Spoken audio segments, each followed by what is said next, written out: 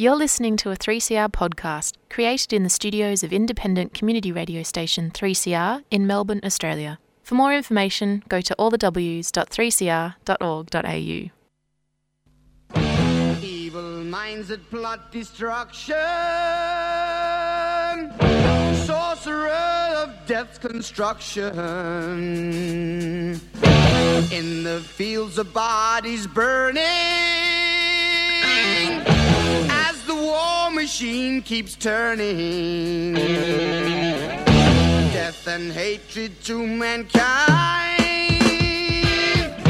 poisoning their brainwashed mind. Welcome to the Anarchist World This Week, broadcast across Australia on the National Community Radio Satellite. Listen to the Anarchist World This Week, Australia's sacred cow slaughterhouse. Listen to analysis of local, national, international events.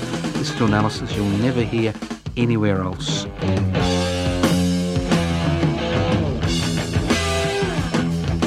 Here we are, the Anarchist World This Week, broadcast across Australia, north to south, east to west, up and down, around, via the Community Radio Network. This program is streaming live on 3cr.org.au. The program is coming to you from the studios of 3CR in Melbourne. It is broadcast across Australia via the Community Radio Network. My name's Joseph Toscano. I'm hosting today's program. 45 years, that's right, 45 years. But that's a different story we won't talk about today. Now, if you're a raving lunatic or a radical, I don't want you to listen to the Anarchist World This Week. Because anarchism, contrary to the garbage you hear, is a very relatively conservative concept. It's a very simple concept. It's about creating a society without rulers.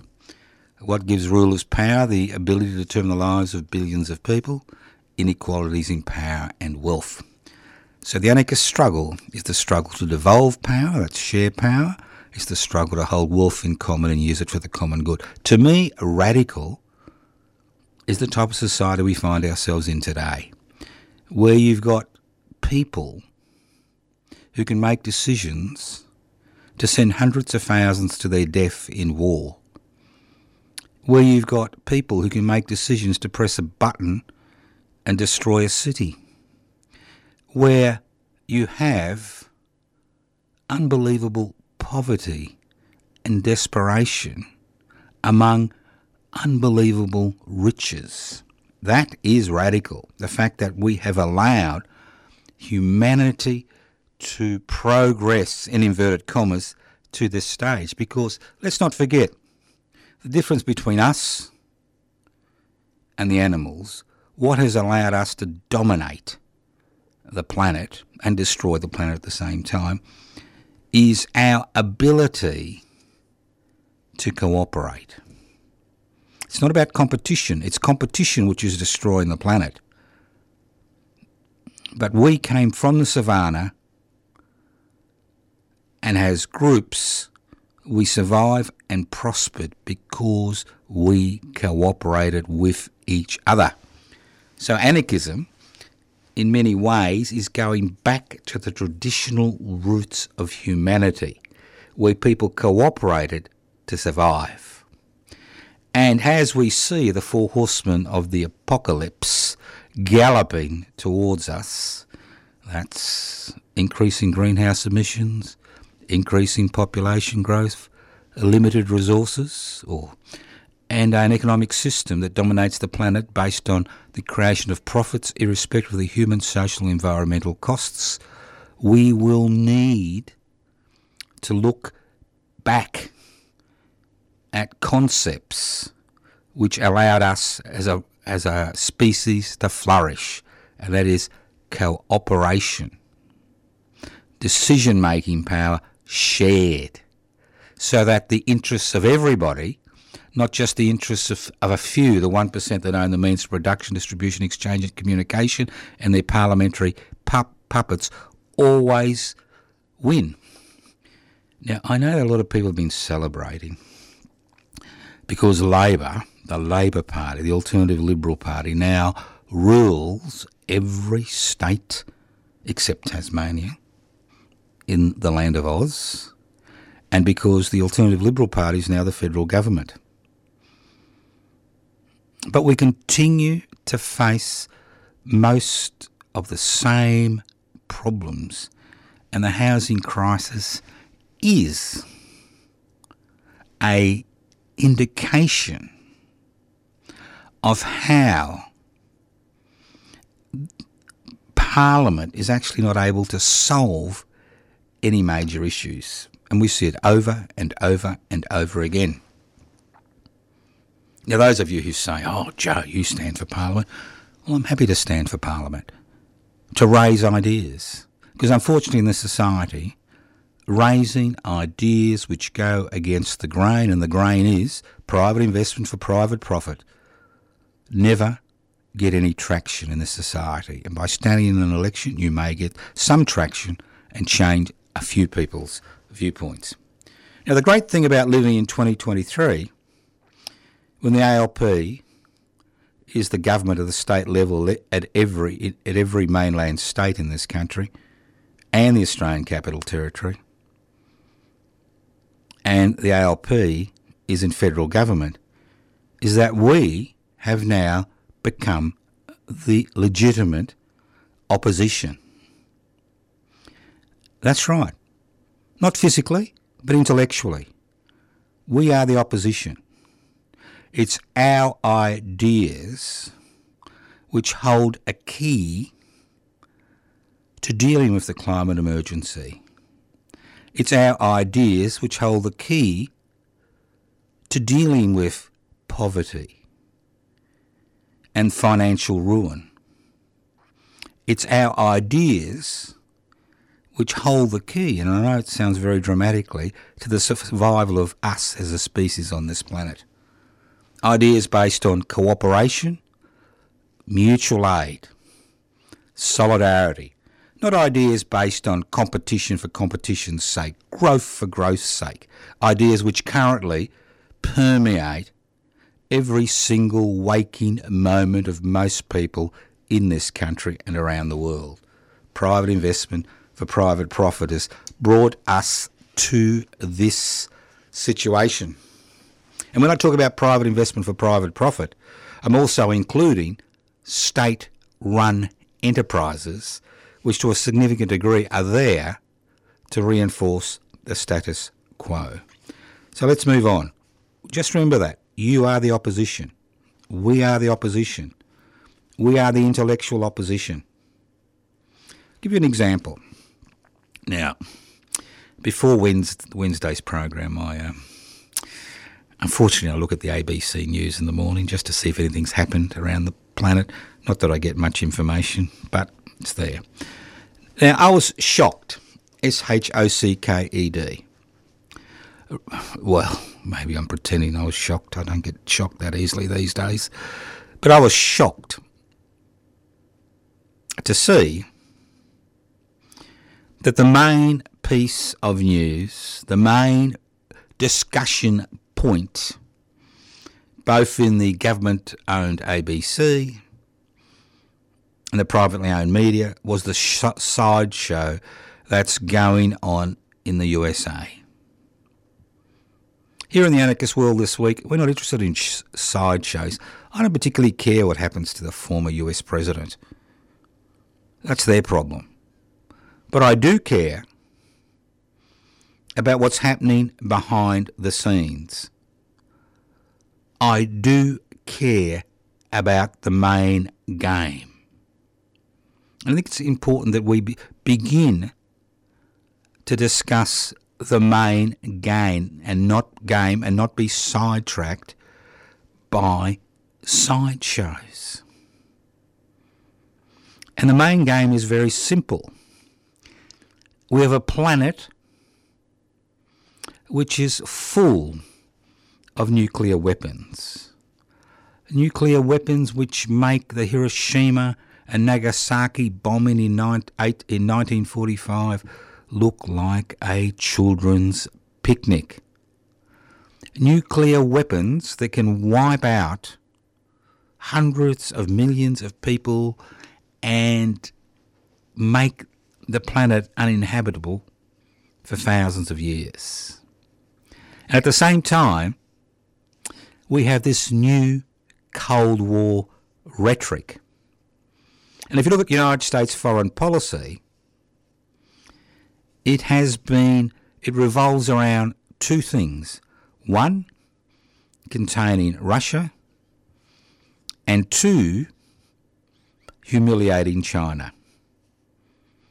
We see this in the Ukraine. We've seen this with the expansion of NATO, now to incorporate Finland and soon incorporate Sweden.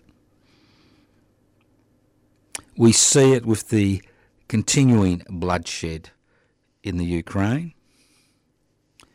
And while that's occurring, at the same time, in the last 24 hours, we'll see a senior US official go into Taiwan to raise the temperature in Taiwan. Raise the stakes in this global battle for supremacy. And we, the little people, were expected to sit on the sidelines and cheer and clap for our side. That's right, cheer and clap. Let's not forget that the last few years we've seen the incorporation of the Australian military in terms, or the Australian Armed Forces, in terms of equipment now fully integrated into the US war machine. And that there is a showdown in Taiwan, which the United States would like to see, not giving a damn about the Taiwanese people. I can assure you that we will be dragged into that conflict. That's what all these alliances are all about. So let's keep our eye on the main game. And the main game is to ensure that this planet is not engulfed in some type of worldwide nuclear madness where you will be asked to sacrifice your lives and your children's lives and your grandchildren's lives and your friends' lives and your workmates' lives for the glory of country.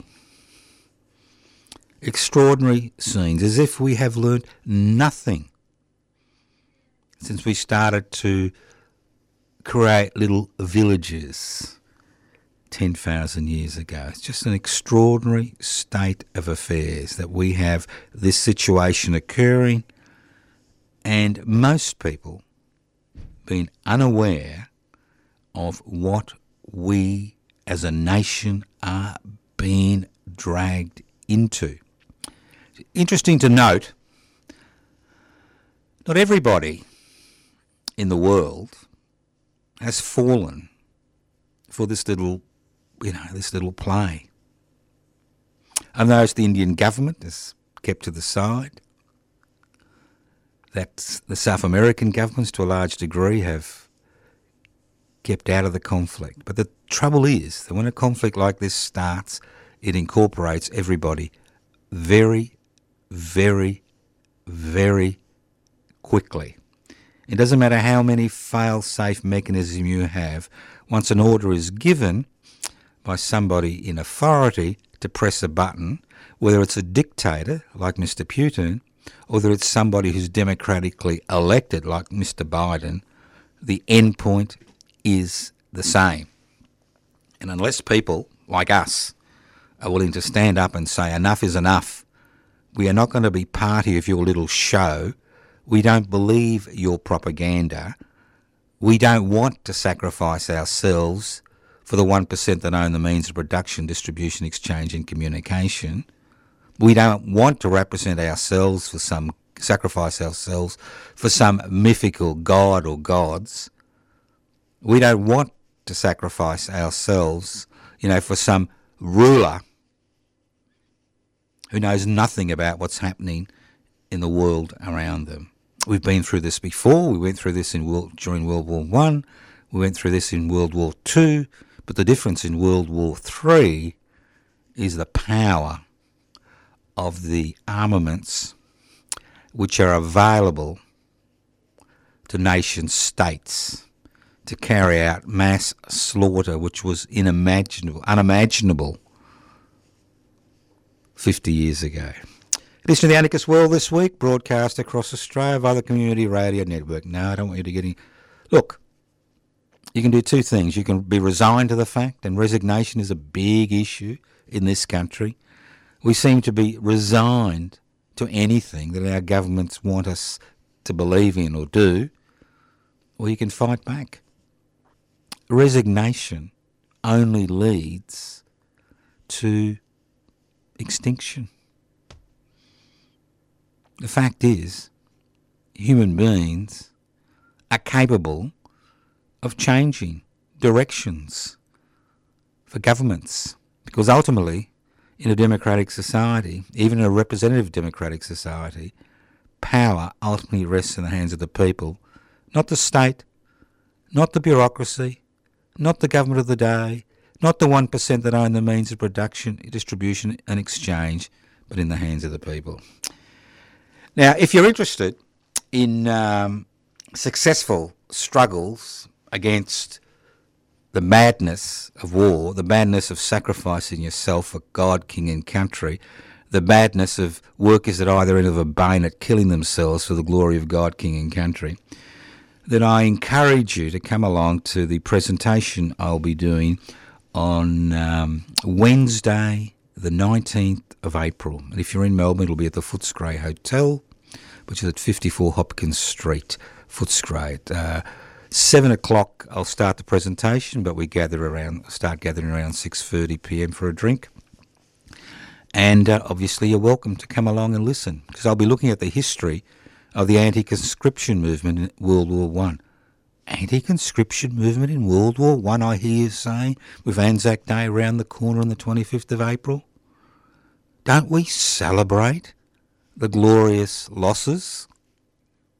Well, I'm afraid there was a very strong, viable anti-conscription movement in this country during World War One, which succeeded in stopping the government from introducing conscription in this country so that another 60,000 young Australian men wouldn't be sacrificed on the European killing fields for the glory of God, King and country. So if you're interested in the history, you're interested in the struggle, the people who were jailed, the people who were humiliated, the people who were deported, the laws that were introduced, the plebiscites which were held, well, I encourage you to come along. And if you can't come along, and obviously you can't come along from all over Australia, there wouldn't be any room, obviously, the presentation will be videoed, and that will be available hopefully by the end of the month. Maybe it'd be a good Anzac Day present for the world. So, think about it. Forget about the sideshows. It's the main game that counts. There's lots of sideshows. They occur constantly, whether what's occurring in the USA today about some failed former president, or what's happening in your local street, or what crap is on social media, you know, or your television or your radio. The fact is, most of life, especially in this country, centres around sideshows, whether it's sport, whether it's betting, whether it's television, whether it's social media, whether it's conversation. It's about the sideshow. Very few people are interested or know about or want to know about the main game. And obviously the main game is survival, egalitarianism. Not the egalitarianism we hear preached, but a real egalitarianism which is based on access to common resources, access to decision-making power. Not about just casting a ballot every 3 to 4 years to elect a representative to make decisions for you for the next 3 to 4 years, which we see ad nauseum. But decision-making power at local, regional, national level. It's a different way of living. It's marching to a different drum. You listen to The Anarchist World this week, broadcast across Australia by the Community Radio Network. My name is Joseph Toscano. I'm the host of this particular program. You can access the podcast by going to 3cr.org.au. Now, there's a few sites you can go to if you wish. If you want to go to them, fine. If you don't want to go to them, that's fine. Public interest before corporate interests. YouTube channel, public interest before corporate interests. Webpage, join public interest before corporate interests.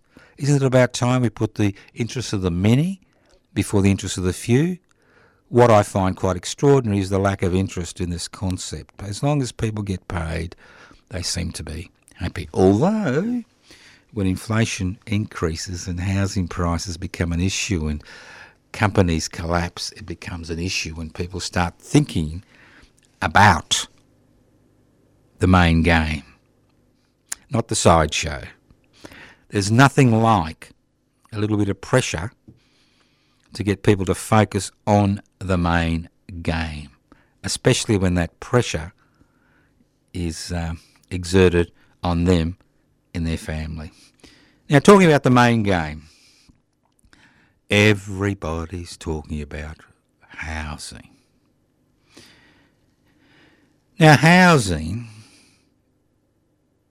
in an anarchist society is a right. Housing in a private investment for private profit society is a luxury. The more disposable income you've got, the more access to housing you got.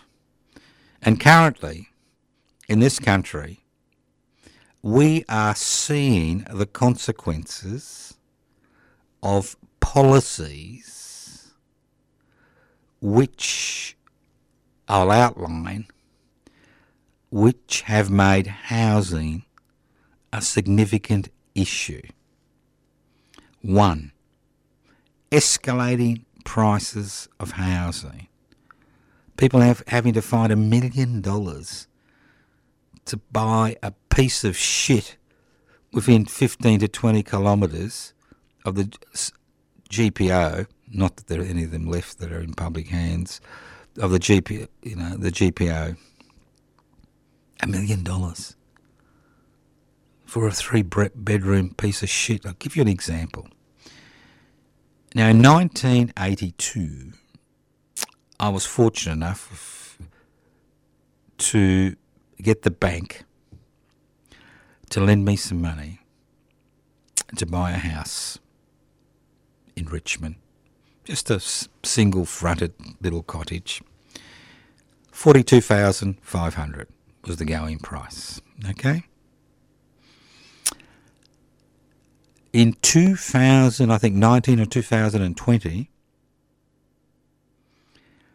that same house, which, I'd sold 40 years previously, that same house, no renovations, sitting on the bloody ground, wasn't even on stumps, on a minuscule block in Richmond, Melbourne, sold for $1.2 million.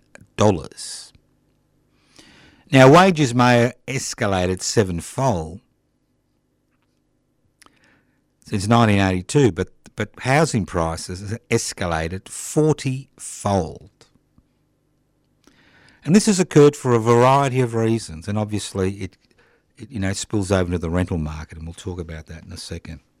1, housing became a commodity.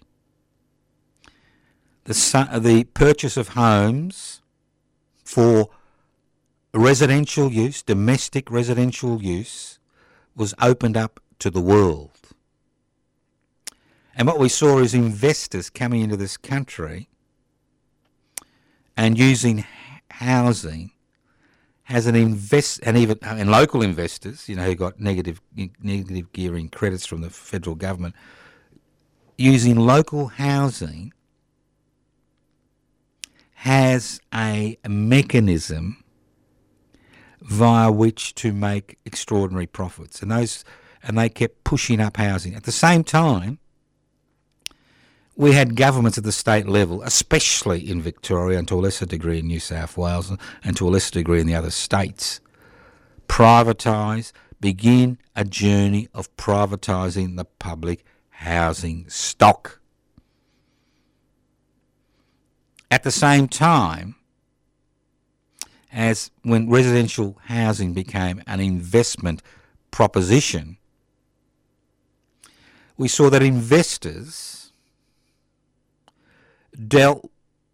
maximised their profits by increasing rents.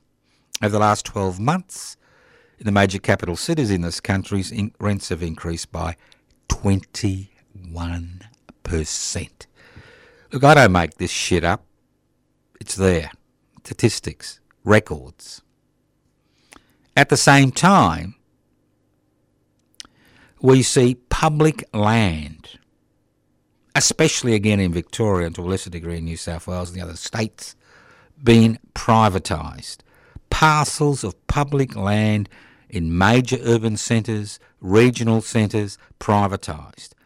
And we see the domination of so-called public-private partnerships where public land on which there is older public housing stock is raised, the stock is raised to the ground and people are displaced and in certain cases become homeless and don't even have a right of return once that area is redeveloped, because only 10% will be in public hands and that 10% will disappear within a 30-year period. So we've seen wholesale privatisation of the housing sector. So there is no competition. It's a little bit like buying petrol, if you're still buying petrol or gas. You can travel for kilometres and you'll see the same price or 1 cent variation in the price. And it's the same with the housing market.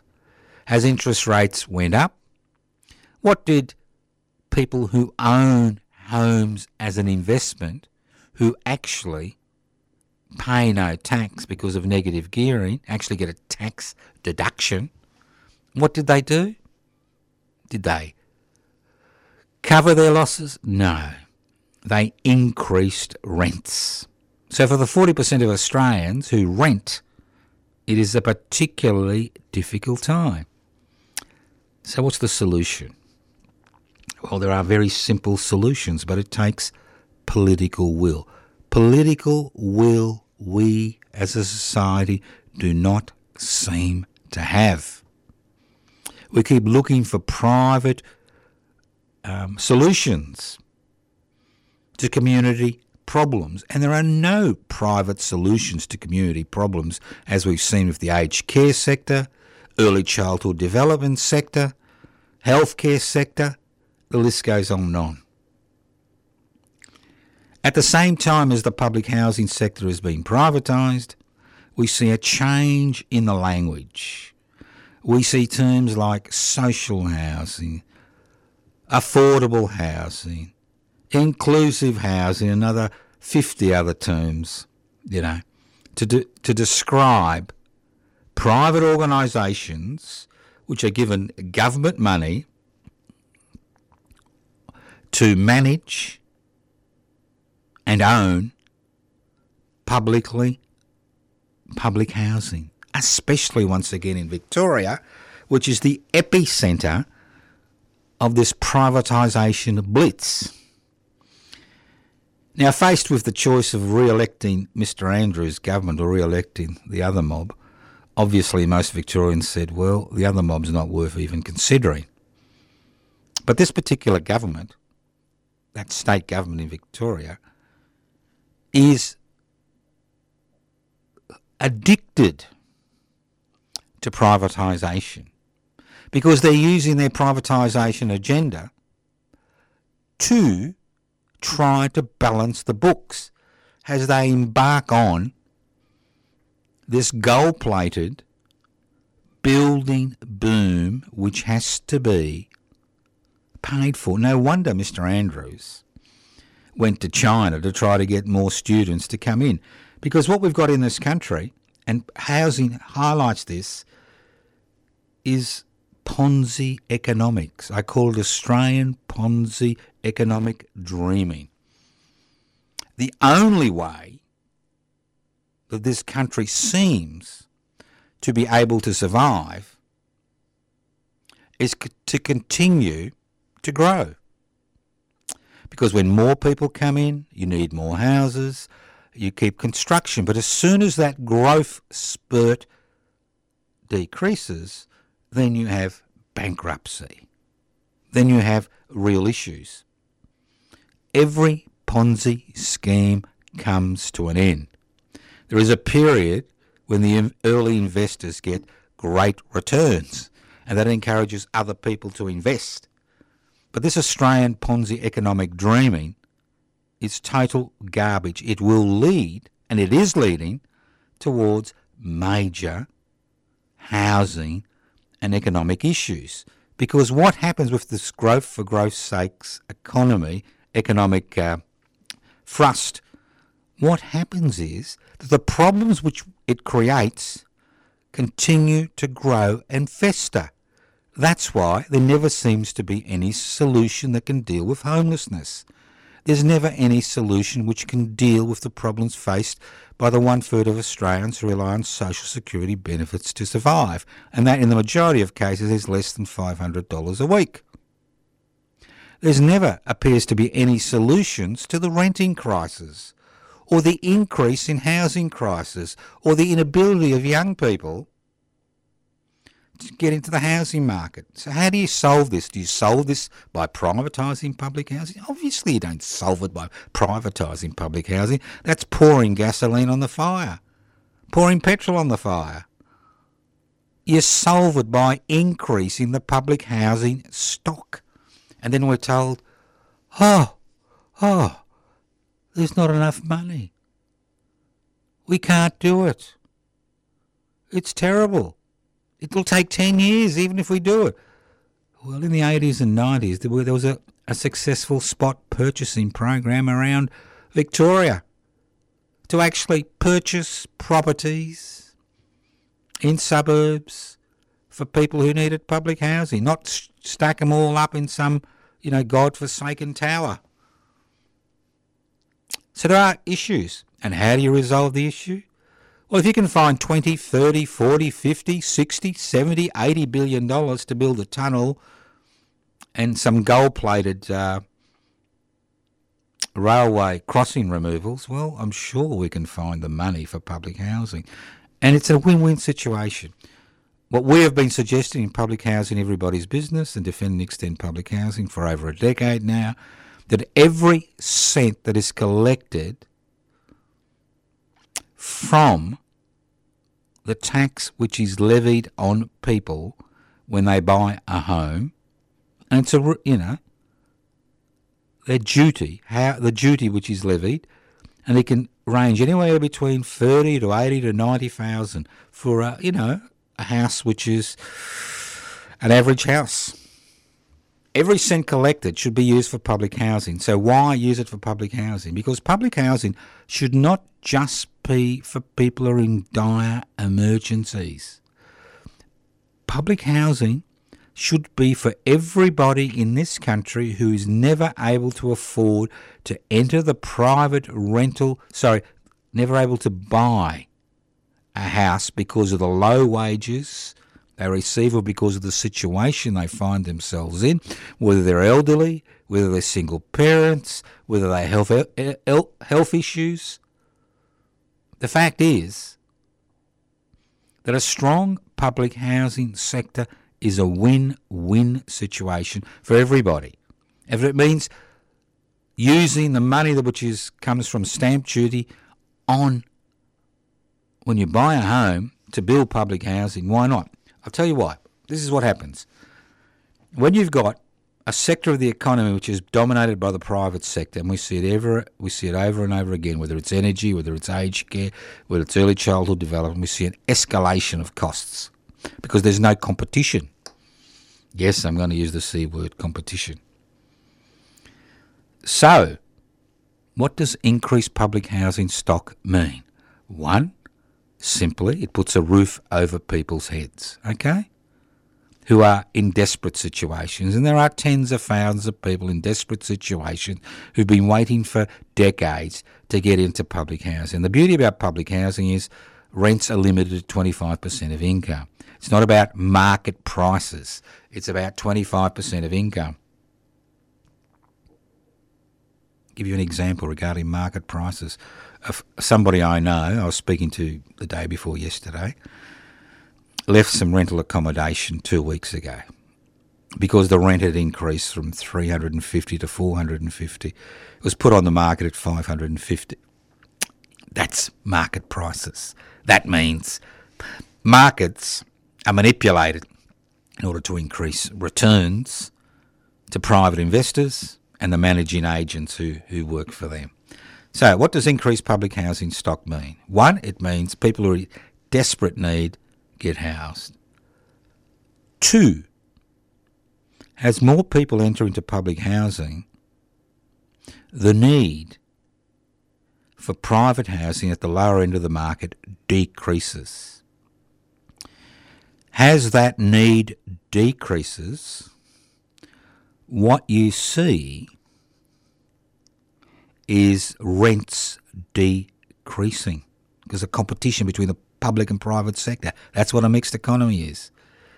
As rents decrease, investors leave the market. As investors leave the market, housing prices at the lower end of the market fall. As housing prices fall, people on lower incomes who want to own a home and pay off a mortgage are able to enter the marketplace. Simple. Socially and community-wise, there are many benefits.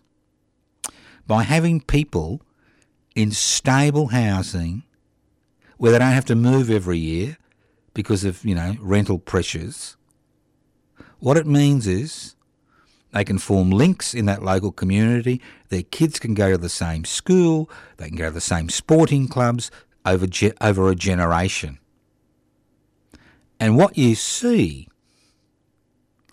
is more social cohesion and less violence.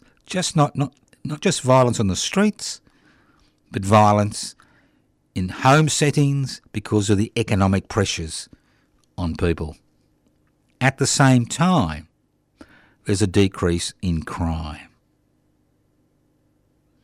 and a decrease on demands on a public health system which is overwhelmed by that demand currently. So it's a win-win-win-win-win-win-win situation. Obviously, governments who've moved on an ideological whim to privatise public housing have no interest whatsoever, nil, zilch, rien, in using stamp duty revenue on the sale of homes to build the public housing system.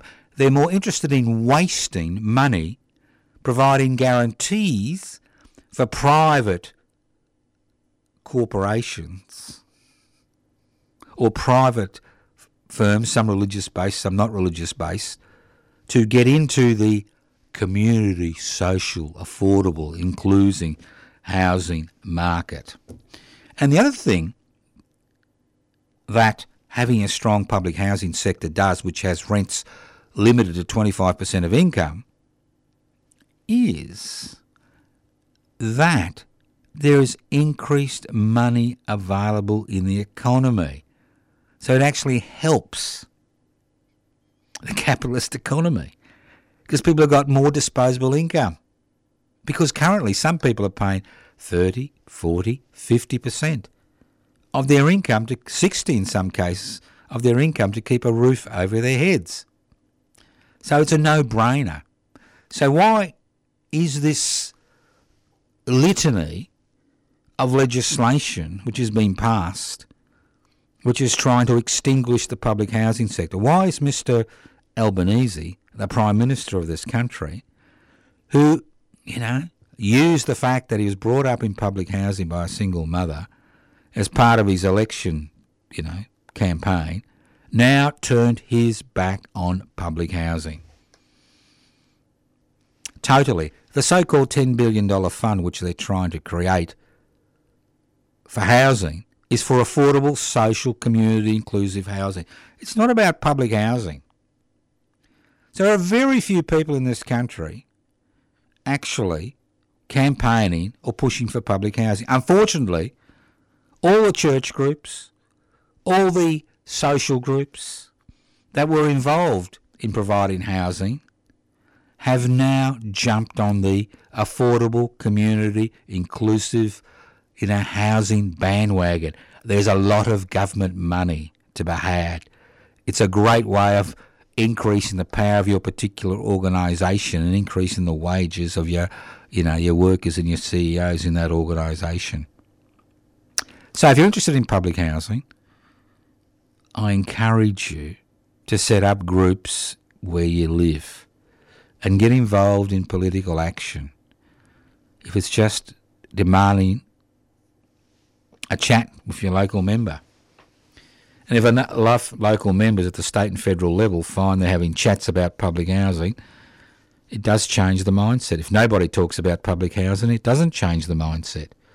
Secondly, get involved in protest activity like we do here in Melbourne.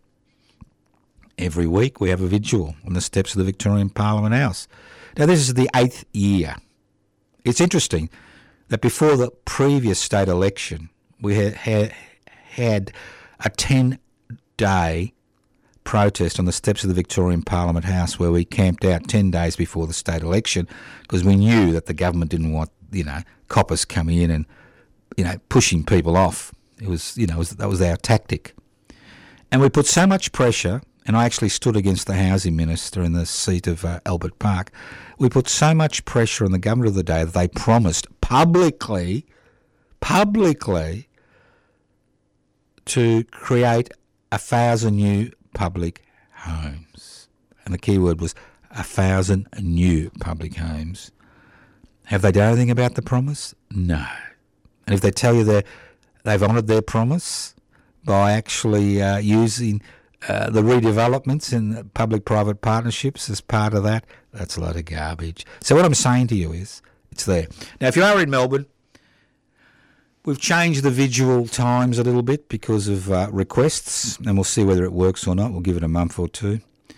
Now, normally we used to do the vigil from midday to 1 p.m. on a Thursday, but from April, which is now, the first Wednesday and the last Wednesday of the month, the vigil will be from 6 p.m. to 7 p.m. That's 6 p.m. to 7 p.m, and that is to give people who are wage slaves, an opportunity to attend the vigils. Hopefully that'll bring in fresh blood.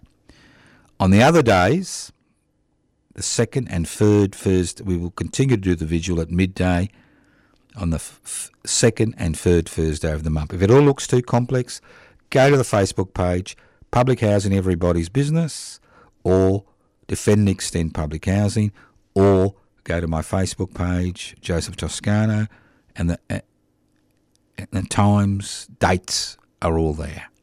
So hopefully we hope to see you. But more importantly, if you're listening to this program in Ballina or Coffs Harbour or Alice Springs, unless there is a push from people for an increase in public housing, there will be no increase in public housing. And for up to now, they've been able to, confuse people by the terminology. And you'll notice the terminology now is about social housing, inclusive housing, affordable housing, community housing. These are all terms which are used to describe the new privatised housing so-called solutions to the current rental, mortgage, housing crisis.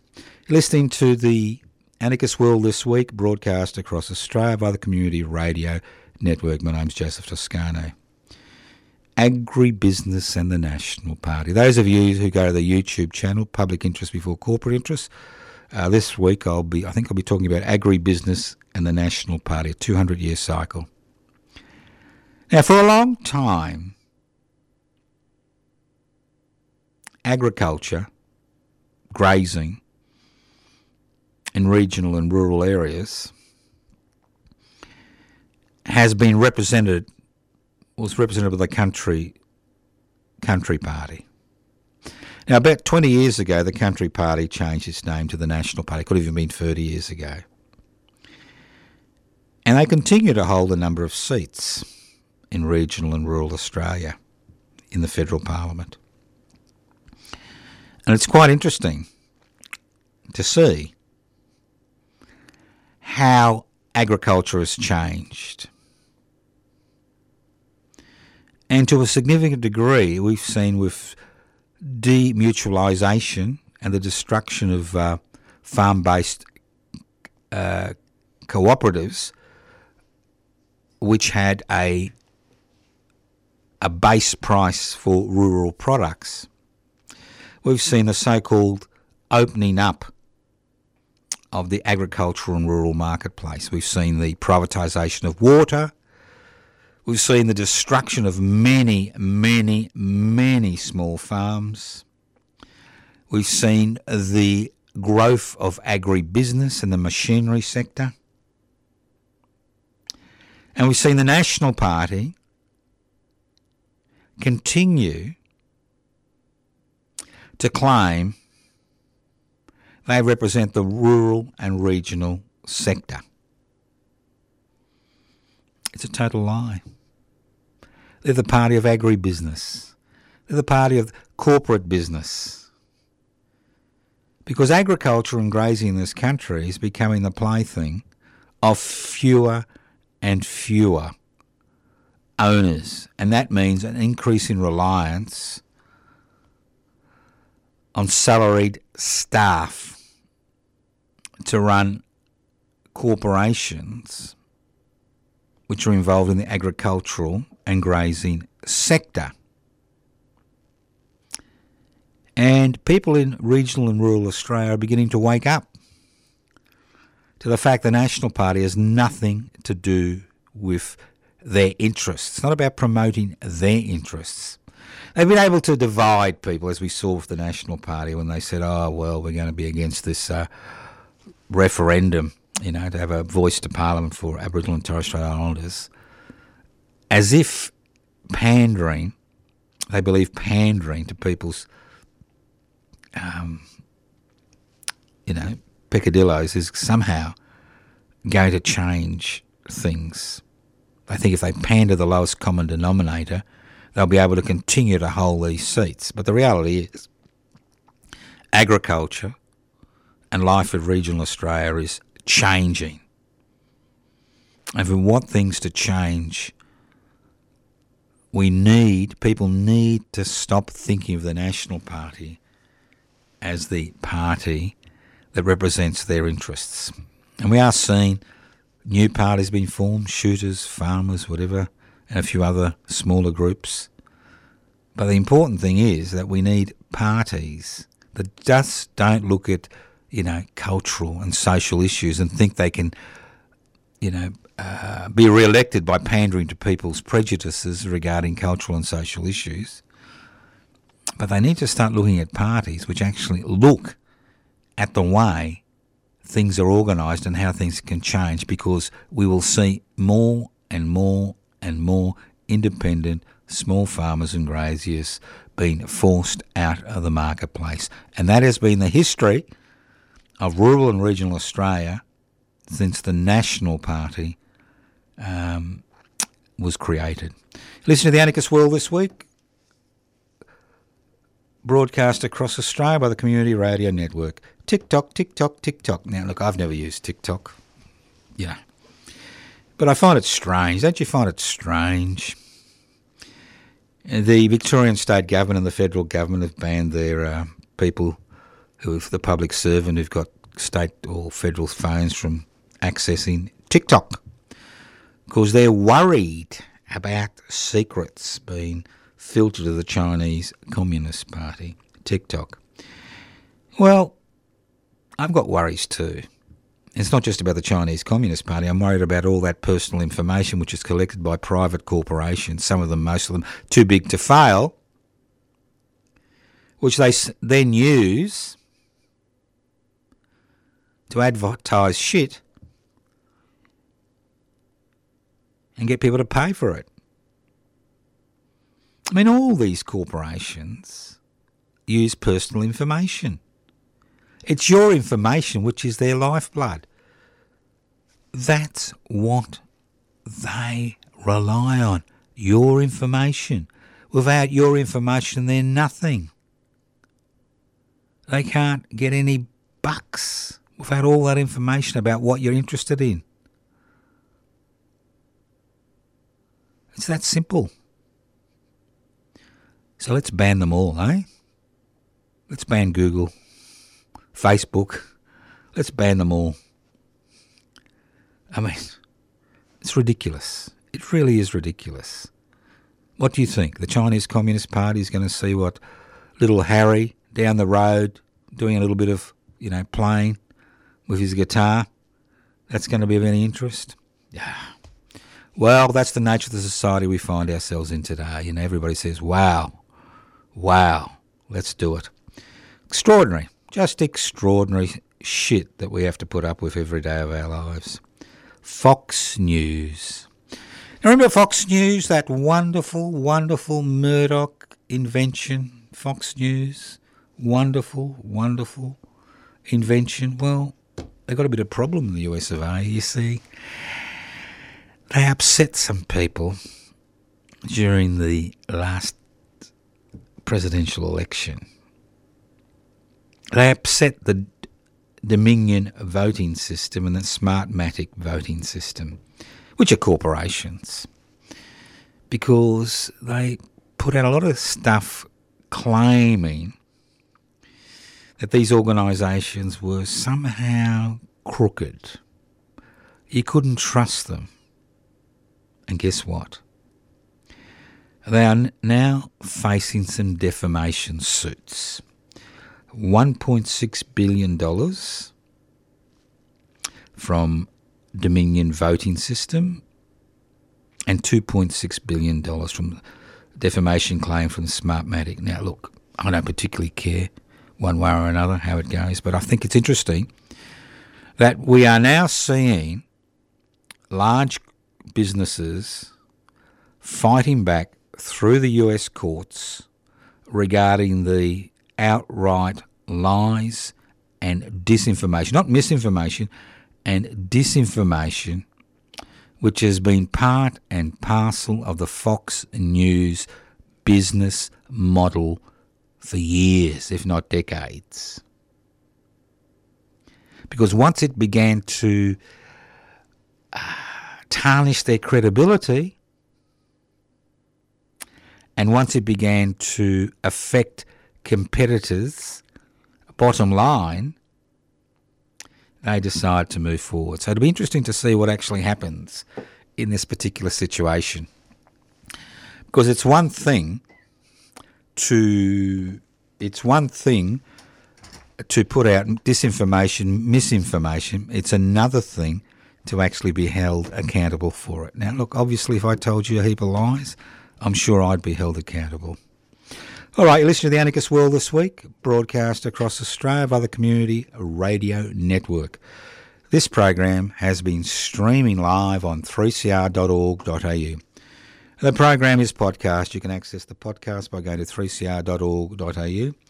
My name is Joseph Toscano. I've been hosting today's program. Go to some of the websites: Public Interest Before Corporate Interest, pipc.net, Public Interest Before Corporate Interest YouTube channel, Facebook page, Defend and Extend Public Housing Everybody's Business. You can leave pleasant messages. I only respond to pleasant messages on 0439 395 489. And you can always write. I do have 2 or 3 people who write to me every week. Post Office Box 20, Parkville 3052. Most people don't write anymore, but help Australia Post. Put a stamp on a letter and send it to Post Office Box 20, Parkville 3052. Thank you for listening to The Anarchist World this week on your local community radio station, courtesy of the Community Radio Network. We look forward to broadcasting to you next week on your local community radio station, courtesy of the Community Radio Network. Evil minds that plot destruction, sorcerer of death's construction. An analysis you'll never hear anywhere else. Anarchist World this week. Australia's Sacred Cow Slaughterhouse. 10 a.m. every Wednesday. Listen to The Anarchist World this week for an up-to-date analysis of local, national and international events. Poisoning their brainwashed minds. Oh, Lord, yeah.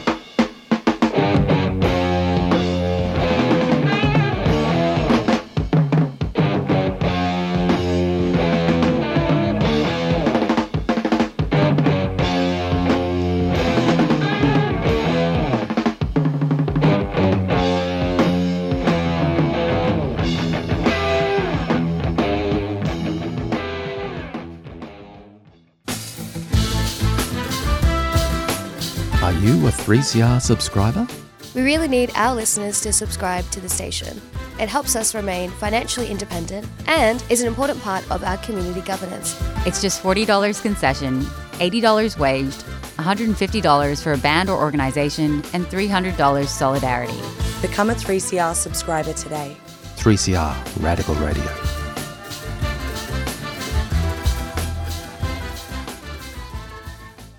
You've been listening to a 3CR podcast produced in the studios of independent community radio station 3CR in Melbourne, Australia.